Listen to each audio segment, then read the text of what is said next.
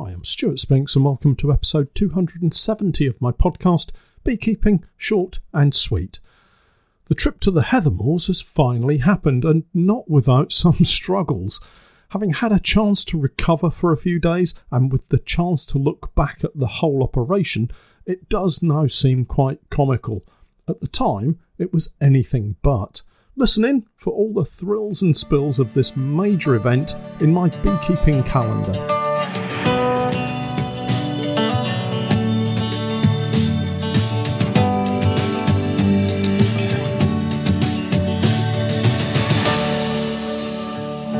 Beekeeping Short and Sweet, a beekeeping podcast for the inquisitive beekeeper with a short attention span. A beekeeper, in fact, just like me. Hi everyone, welcome back to my weekly roundup of our 2023 beekeeping season. And what a week it's been. I have to say, I'm glad to be here in one piece. We did have a moment of anxiety during our trip to the Heathermoors, which I'll cover off in all the gory details in a short while. First off, though, some important beekeeping jobs for the week ahead, if you haven't already started doing some of these already. Oh, first off, the weather. It's been warming up, finally.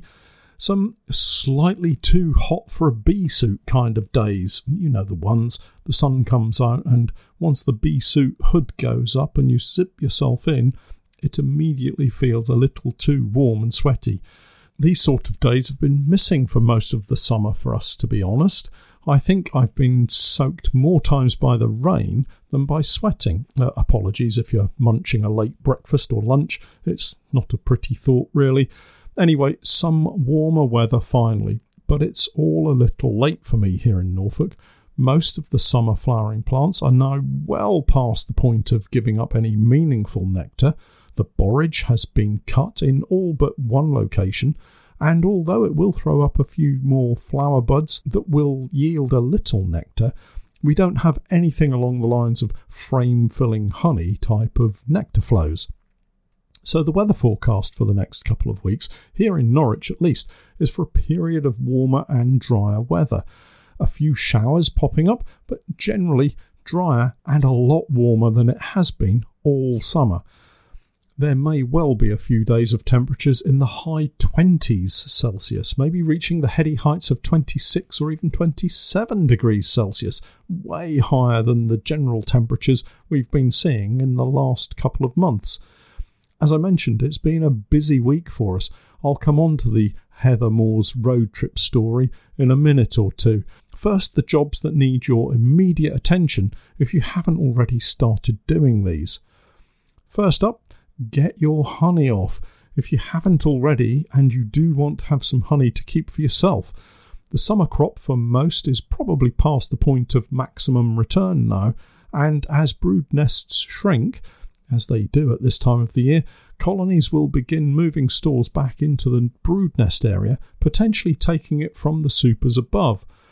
If you're going to treat your bees to help with varroa control, especially with any of the thymol-based products, you need to check the treatment period, and a lot of them are for 6 or more weeks.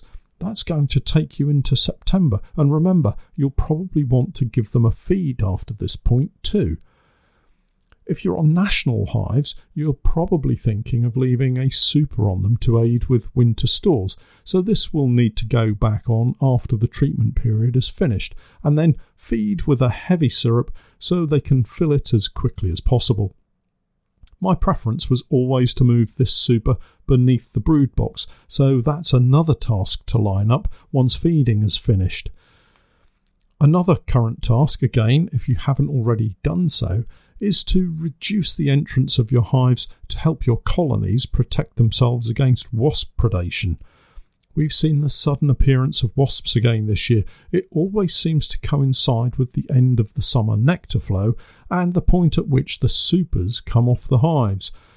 I've had several beekeepers tell me that they've lost entire honey crops from individual hives because of small gaps left between clearer boards and supers, or between crown boards and supers. The smallest gaps give wasps an opportunity to sneak in and rob all of that hard-earned honey. So do make sure, if you are still to remove supers, that you check for any gaps before you walk away from the hive.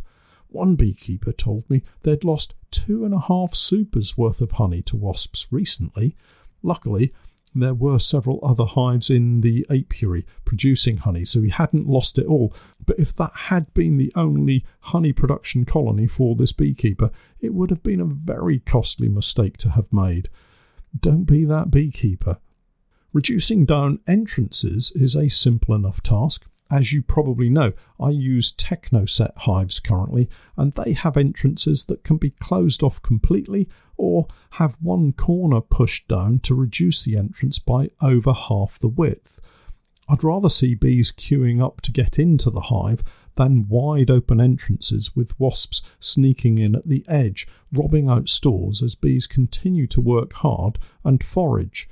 The strongest of our colonies are simply not at risk to wasp attacks. The wasps know they have no real chance of successfully sneaking in and risk being attacked if they go near the entrance. So, like any thief, they move on looking for an easier target. Nukes, for instance, or weaker colonies that haven't grown as fast as they should are an ideal target for them. Another easy target is the drone-laying queen colony. Drones are just not built to fight off wasp attacks, and with a large ratio of drone to worker numbers in a colony, they are high on the list of wasp targets. We had just such a colony at our late borage apiary this week. In fact, I discovered a couple of drone-laying colonies and one weaker colony that was being robbed out by wasps.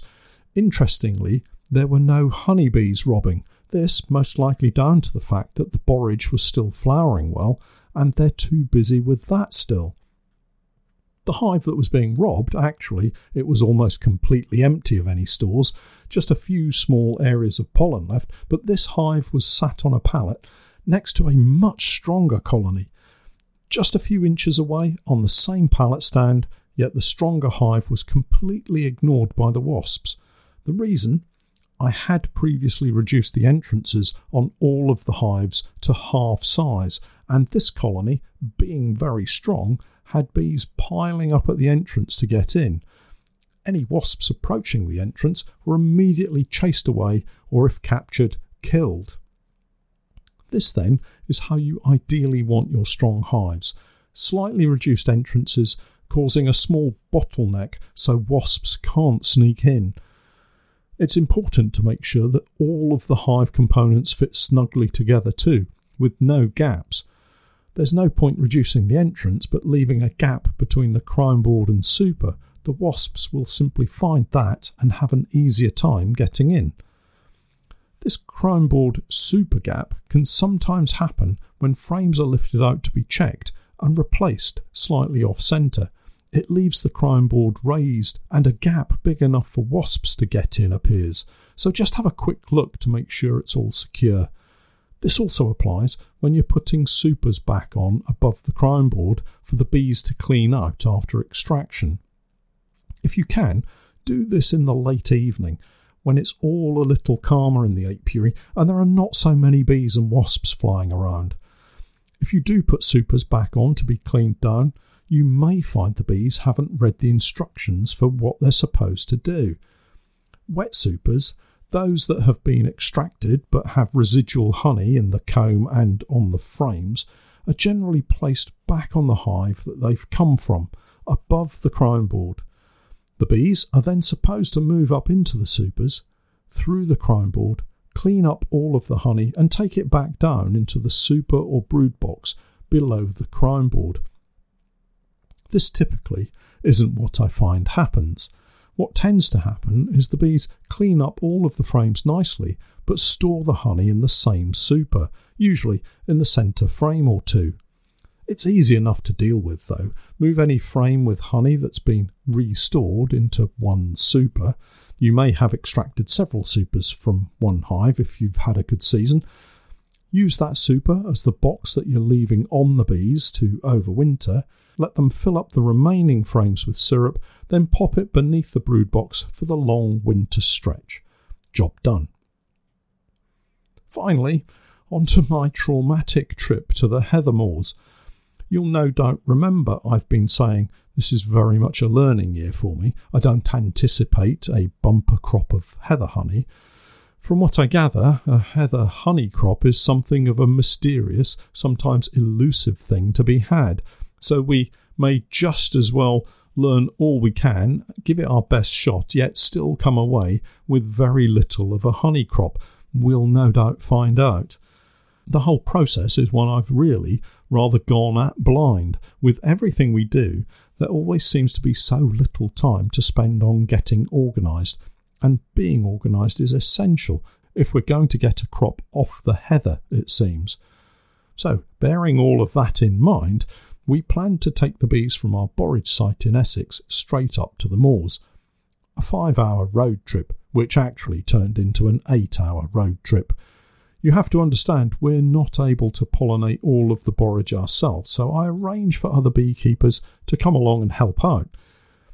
Being the kind of person I am, I've always ended up putting our own bees in the most awkward of places, trying to make life as easy for the other beekeepers as I can, which in turn makes everything easy for the farmer. This year, our bees were on top of a sloping field with about 600 metres of driving over the field to get to them. OK, we had everything planned. I knew where we were going on the moors, and the day came to move them. The drive down to the borage was very pleasant to start with, late evening sunshine, and thoughts of an easy load up and away. As we got closer, the skies darkened, and it started to drizzle. The drizzle turned to rain, and by the time we were on the field, it was torrential. We had borrowed a 16-foot triaxle trailer from the nice people at Norfolk Trailers. We're still waiting on the 14-footer to come into stock. By the time we were beside the hives, the trailer wheels could barely be seen through the sticky clay mud, and I was sliding around in my wellies as if skating on ice. Not the best situation for lifting some fairly heavy Langstroth hives. Luckily, we'd been down the previous day and prepared all the hives with latches, so it was a simple job of closing entrances and lifting onto the trailer. One of the issues we encountered is the support crew had called in sick, so it was just myself and Steph doing all of the lifting. The plan had been to take 50 colonies to the heather.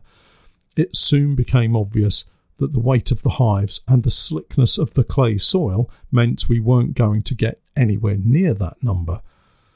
By the time we'd been soaked to the skin and loaded around 25 hives, it was obvious that we couldn't take any more.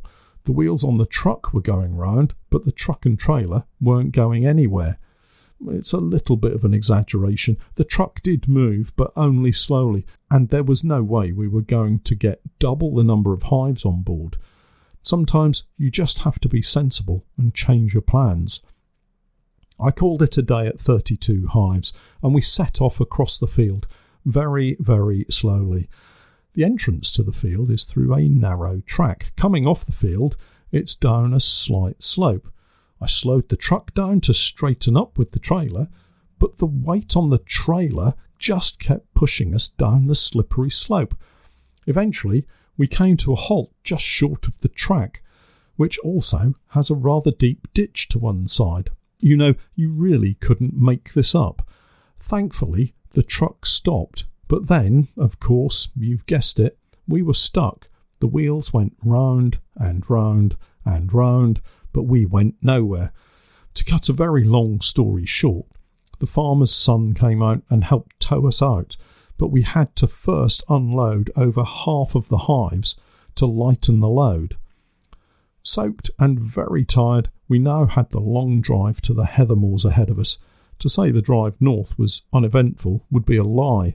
Dashboard warning lights, a partially dropped tailboard on the trailer, and a hive of escaped bees all tried to convince me I was never doing this again. After a very long drive, we eventually arrived on the moors. Now, I've only ever seen this place on Google Maps. It seemed like a fairly straightforward track. A little windy in parts, perhaps, but otherwise fine. I had, of course, forgotten the gradient. It wasn't a simple flat track. There were some fairly steep slopes to negotiate, both up and down. One in particular sent the pulse racing. Imagine, if you will, a truck and trailer combo with about 1.5 tons of hives on the back, going up a steep, wet dirt track, and at the top of said slope there's a 90-degree left-hand turn. To the right of the track is a drop of about 30 to 40 feet down into a deep gully. And of course, it's at night, so it's pitch black. I managed to get the truck to the top of the slope without a problem, but turned into the corner a little too tightly, causing the trailer to get stuck against a grass bank. There was no other option than to reverse it back and try to swing across the track to open up the corner. If you've ever tried to reverse a trailer before, you'll know there's a certain amount of skill required, something that takes practice. I've never heard Steph so frightened before. Apparently, the trailer wheels on the offside had slipped to the edge of the track and were about to go over into the gully. I applied the handbrake and started to get out of the truck, only for the trailer and truck to gently begin sliding backwards. Foot brake applied quickly. It looked as if I was stuck in the driver's seat and not able to get out to check things. After several stressful manoeuvres, I somehow managed to get the trailer far enough across so that I could negotiate the grassy corner and get to the top of the slope. I don't think I've ever been so scared of a driving situation in my life before. It wasn't very pleasant at all. Once we'd negotiated that turn, the rest of the track drive was easy, onto the moor where the gamekeeper had kindly placed some white stakes, and we could simply offload the hives. Being so very tired now meant the hives had to just come off the trailer and go straight onto the ground where they were. I did later notice that 1 or 2 of the hives were not very level, but exhaustion had taken over, and all I really wanted was my sleeping bag. 2 hours of sleep later, and we were heading back to Norfolk. I can't say that I enjoyed the experience, and there's no guarantee we'll get a crop of honey at the end of it, but it has taught me some valuable lessons for next year, if indeed there's going to be a next year. Well, that's it for this week. Don't forget to check out my website, www.norfolk-honey.co.uk, and for my latest videos and podcasts with more updates, tips and techniques, it's the same Patreon page, www.patreon.com/Norfolk Honey. And remember, I'm Stuart Spinks, and that was Beekeeping Short and Sweet.